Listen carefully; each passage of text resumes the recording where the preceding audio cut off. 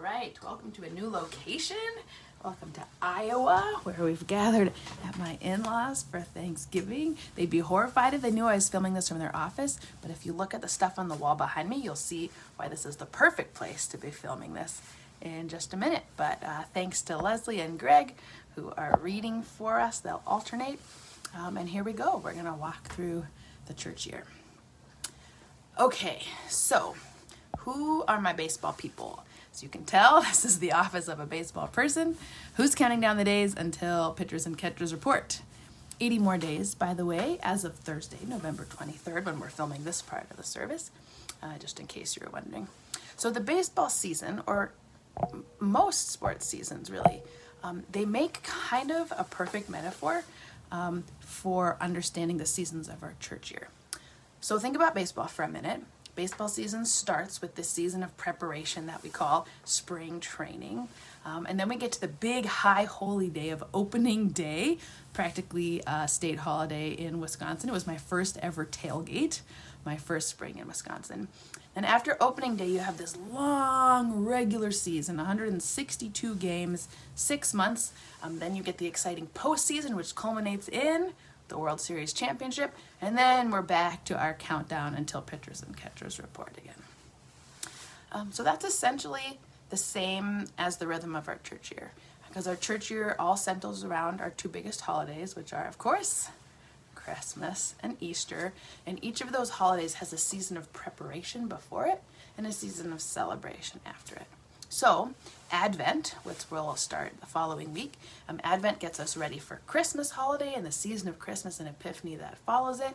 And then Lent gets us ready for Holy Week and Easter, and then the Easter season that follows it. And in between those two peaks, we have these two troughs that we call them ordinary time.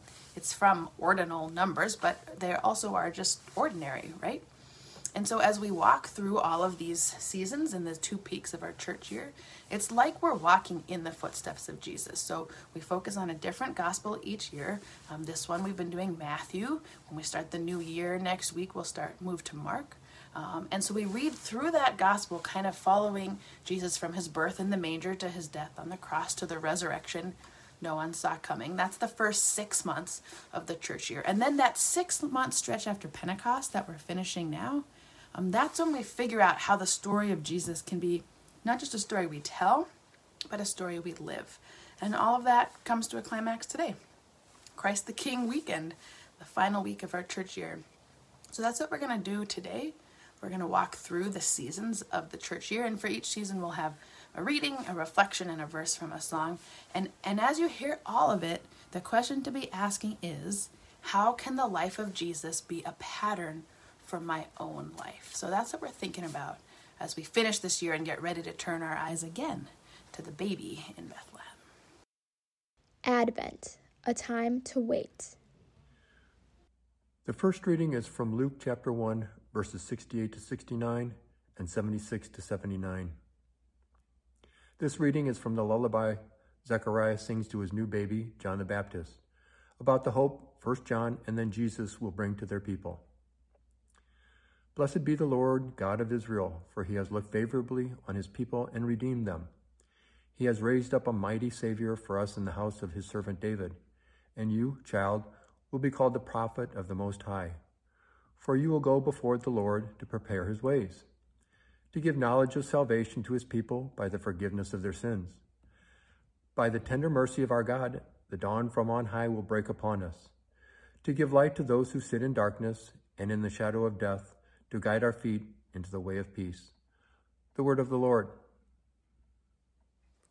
Advent, a time to wait. Advent is a time to wait. It's a time to be honest about the gap between how things are and how things should be. It's a time to acknowledge our longings, like all the prayers we're still waiting for God to answer, all the dreams that haven't come true yet. And so as the days are getting shorter around us, it is a dark time, but not in a bad way. And it makes me think of May Sarton's prayer, help us be ever faithful gardeners of the Spirit, who know that without darkness, nothing comes to birth. As without light, nothing flowers. So Advent's a time of great hope, because as the people of God we know, the light of the world is on the way. So with great hope we sing, O come, Emmanuel.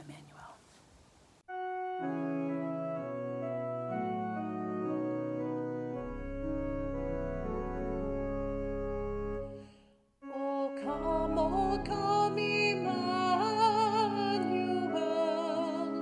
and ransom captive Israel, that mourns in lonely exile here, until the Son of God appear.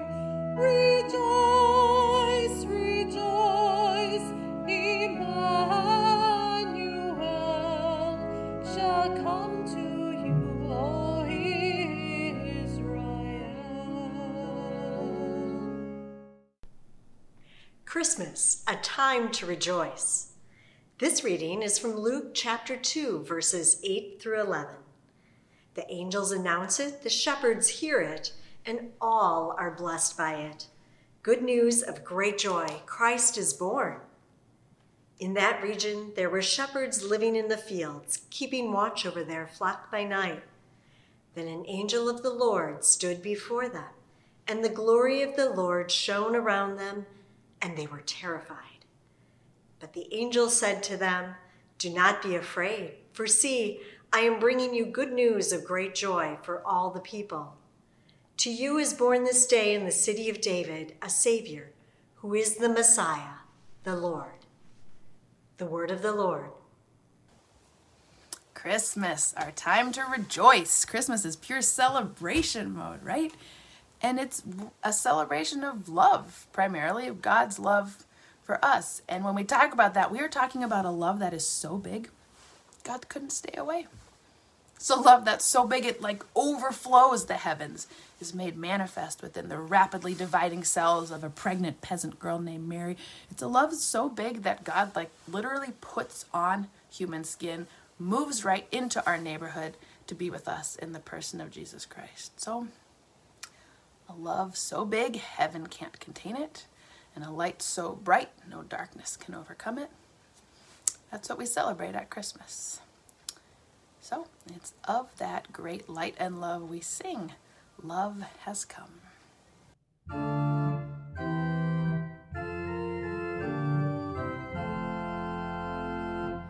Love has come, a light in the darkness. Love shines forth in the Bethlehem skies.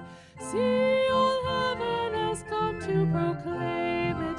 Hear how their song of joy arises. Love, love, born unto you, O Savior. Love, love, glory to God on high.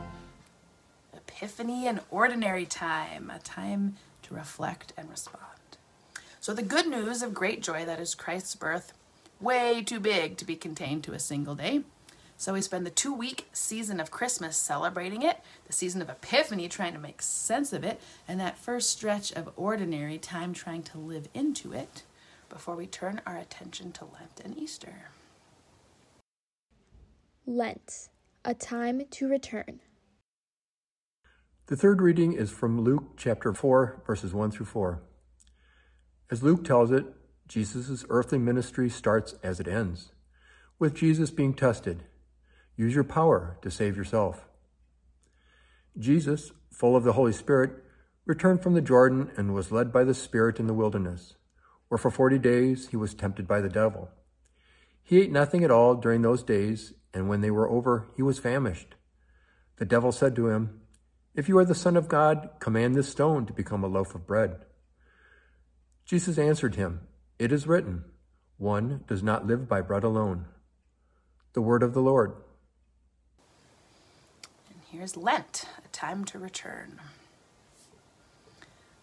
Lent means different things to different people, but at its core, it's a time to return. Return to the best version of ourselves, return to the God who made us and loves us. Because life happens, right? And sometimes in faith, life, we get a little off track. We lose track of what's important. So each year we set aside these 40 days of Lent to kind of step back and come back, be a little bit more thoughtful, a little bit more intentional. And usually we do this through some kind of discipline, right? Either giving something up or taking something on. And we do this not as a punishment, because it heals something inside of us. It helps us reset something sacred inside of us. So in the world, as spring slowly starts to show signs of new life all around, so do we.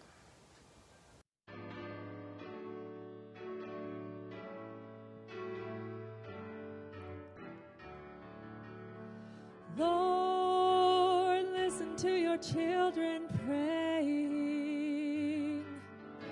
Lord, send your Spirit in this place. Oh, Lord, listen to your children praying. Send us love, send us power, send us grace. Easter, a time to rise. And this reading is from Luke chapter 24, verses 1 through 5.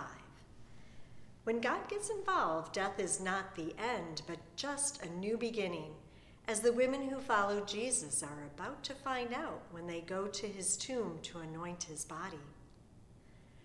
But on the first day of the week, at early dawn, they came to the tomb, taking the spices that they had prepared. They found the stone rolled away from the tomb, but when they went in, they did not find the body. While they were perplexed about this, suddenly 2 men in dazzling clothes stood beside them. The women were terrified and bowed their faces to the ground. But the men said to them, "Why do you look for the living among the dead? He is not here, but has risen." The word of the Lord. Easter, a time to rise. Easter is what it's all about. It is the central metaphor of our faith, right? Death and rebirth. It is the promise to a hurting world and a hurting people that even though you're suffering right now, you will not suffer alone. You will not suffer forever, and you will not suffer in vain, because our God is in the business of making all things new. And this God comes to us in whatever graves we find ourselves in, pulls us up out of there, breathes new life into us. So Easter's our promise that no matter how unlikely it looks right now, forces of death never have the last word. In the end, God wins, life wins, love wins. Even though in this life we stumble and fall, through Christ we rise again. And that is good news worth celebrating. Now all the vault of heaven resounds.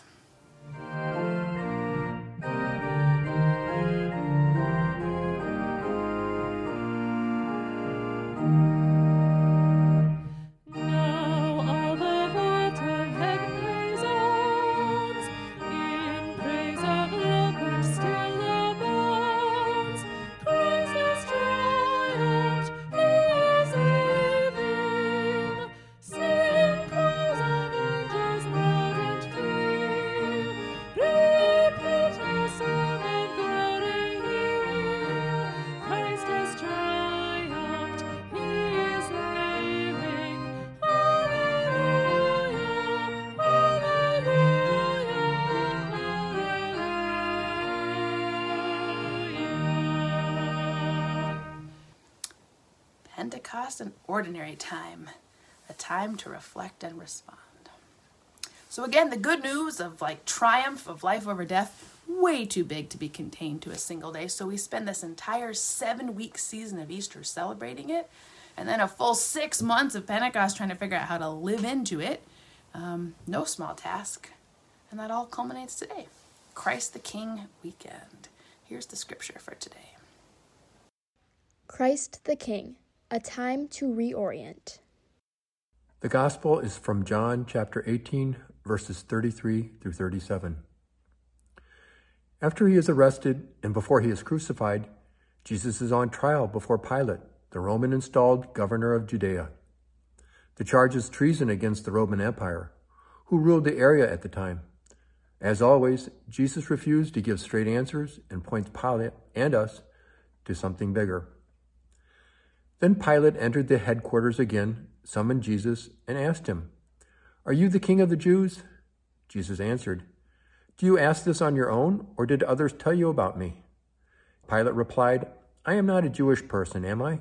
Your own nation and the chief priests have handed you over to me. What have you done?"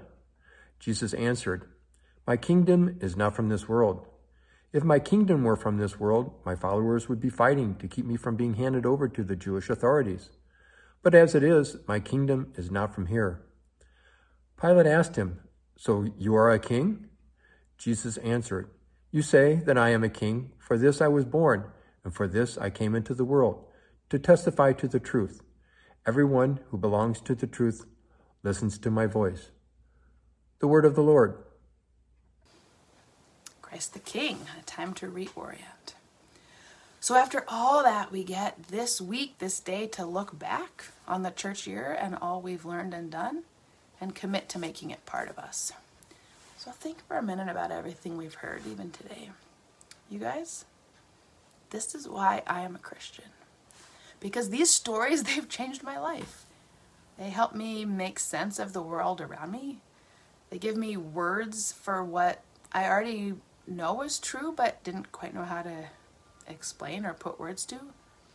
And these stories of the birth and life and death and resurrection of Jesus, this is the foundation of our faith, not because they happened, because they happen. We see this lived out in the world all around us all the time.